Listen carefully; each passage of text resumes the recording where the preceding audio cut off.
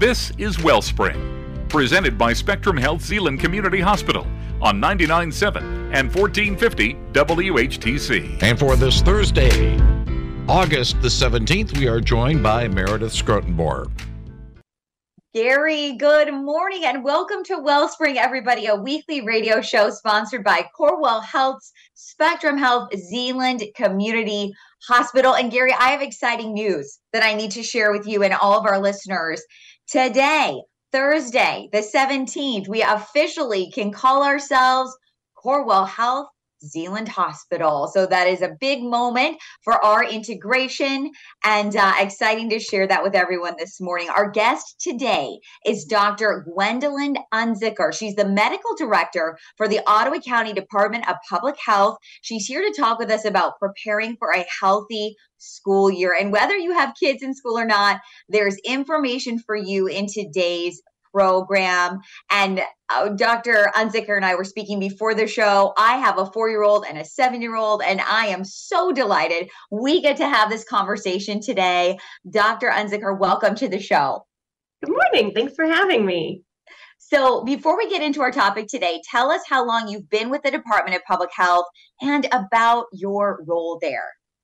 I have been with the Ottawa County Department of Public Health for almost 2 years, but I've lived here in West Michigan since 2005. I did my training here as a family doctor, and I've practiced as a family doctor here in West Michigan since then, and I consider myself still a family doctor, although the family I take care of is much bigger now. I am the medical director at the health department, and one of my favorite things about being a doctor is helping people understand health information and helping people in any sort of life circumstance get connected with the care that they need. And being at the health department has given me a chance to do that. I absolutely love that you view our county as a family. I think that is a beautiful picture, Dr. Unzicker. Thank you for that. Well, today we're talking about preparing for a healthy school year. And while we'll get into information for all ages, there are some things that parents of school-age kids should think about as we head into the back-to-school season. There are some specific things that incoming kindergartners need, including hearing and vision screenings. Tell us more about those screenings. So hearing and seeing are two of the most important parts of being able to learn. And it may not be something that's always in the top of our minds when we're getting ready to go back to school. Michigan state law actually requires that incoming kindergartners be screened for hearing and vision.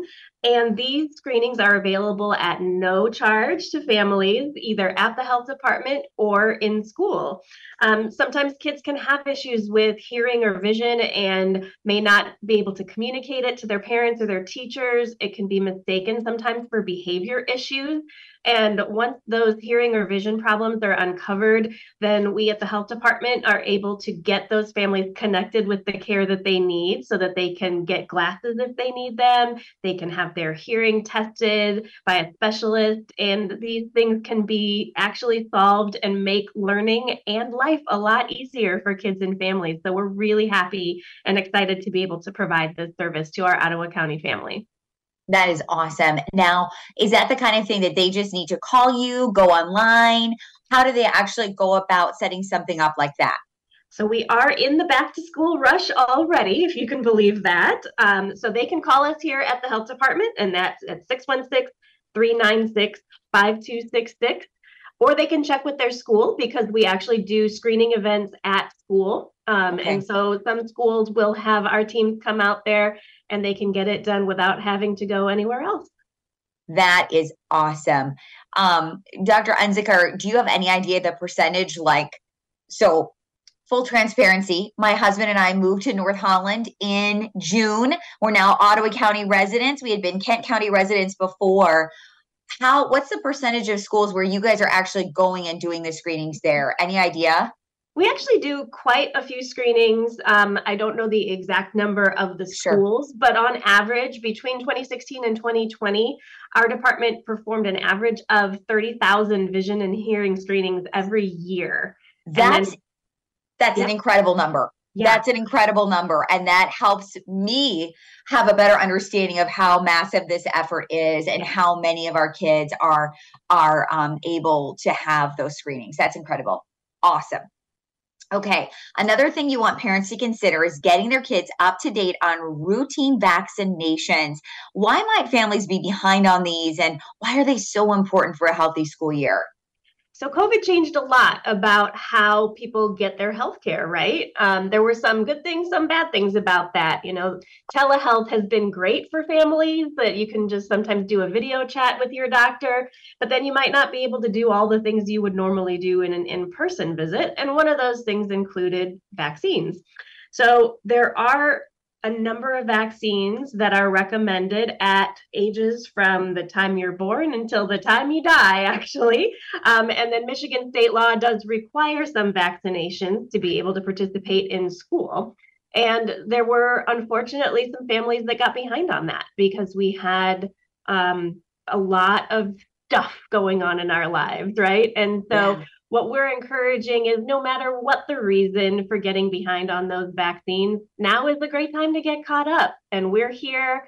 Our healthcare providers are here. We are excited to get families caught back up on these routine vaccines to keep our kids and our families healthy.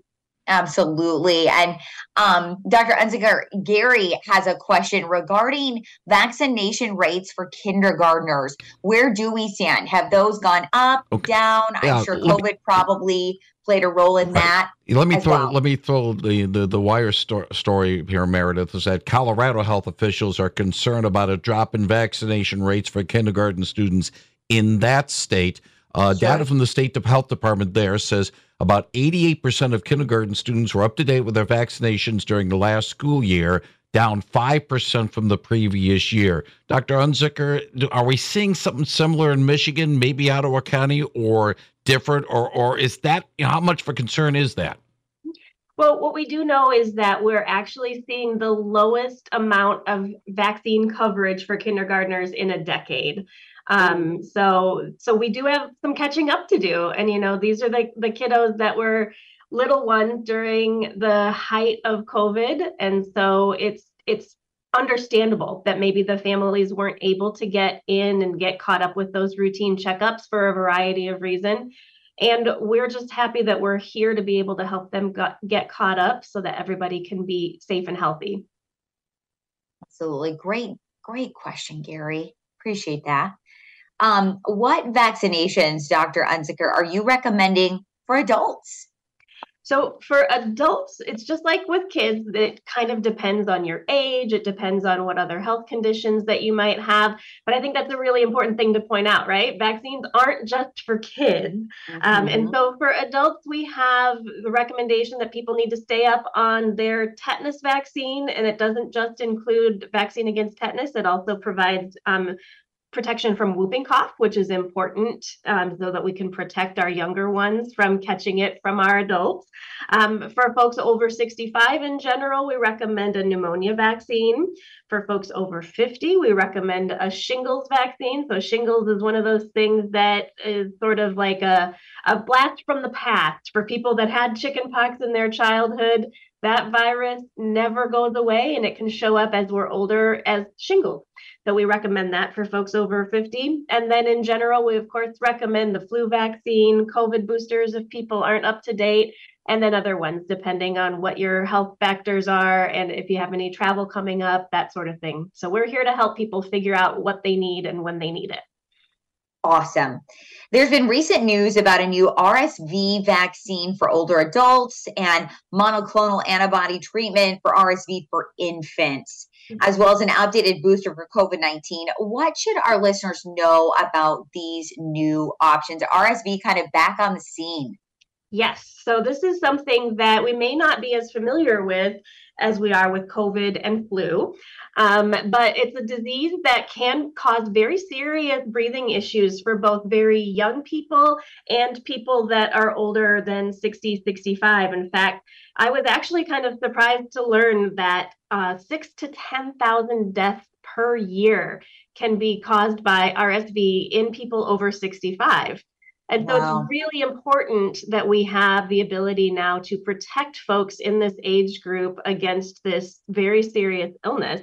So the most recent vaccine that's been recommended for adults over the age of 60 in conversation with their healthcare provider is an RSV vaccine that is one dose so far. That so far seems to be the best protection. And it really, again, is a conversation that folks should be having with their healthcare provider to see what is my actual risk of significant problems if I catch RSV, and should I be one of those that gets this vaccine to help protect me if that were to happen. And then in terms of the monoclonal antibody that you mentioned, this is actually something I like to quote one of my favorite cooking show hosts, where she says, you know, if you can't make your own, store-bought is fine. That's kind of what this monoclonal antibody is. So in general, vaccines teach our immune system how to make antibodies. This antibody that we have available for RSV prevention is already made for us. And so this is for babies that are born prematurely, babies that may have other health issues right before the start of what we usually think of as RSV season, which is the colder month. If they get a dose of this monoclonal antibody, it basically does the job of their immune system for them. Instead of the immune system having to learn how to fight RSV if the baby gets sick, we've already provided that for them. And so it really helps them to fight off that infection if they get exposed to it. And then you ask, of course, about the new COVID booster vaccine. We are constantly tweaking that to see if we can get it to be a little bit more specific to the new variants that are out there. And so sometime in September or October, we're expecting a booster vaccine that is a little bit more specific to the Omicron variant. And so stay tuned on that. We'll be updating our information as soon as we get more info on that. Awesome. Dr. Unzicker, I want to bring you back to this monoclonal antibody treatment for RSV for infants. Because is this the first time there's been anything available to help little ones fight RSV? So, you know, I've been practicing family medicine now for about 18 years. And in my training, I took care of a lot of babies that were sick with RSV in the hospital. And we did have something similar. It's called Synagis. So that is something that has been available. But this is, you know, like we said, we're always working on developing new and more targeted treatments to make sure that we can both treat kiddos if they are sick, but also prevent them from getting sick in the first place. So this is an exciting development for us. Awesome.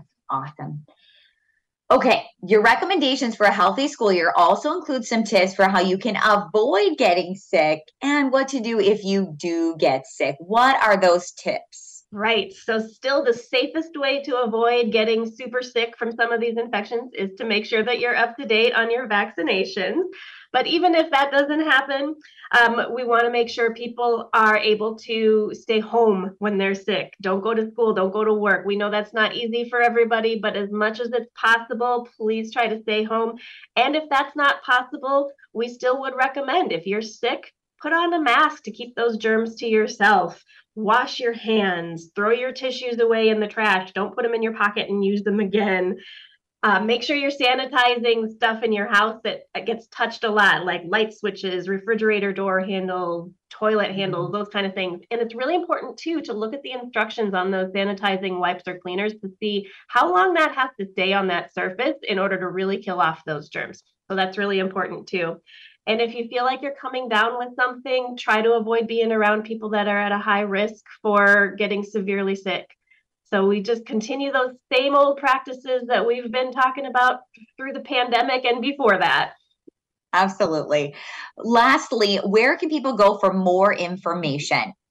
So again, our phone number at the health department is 616-396-5266.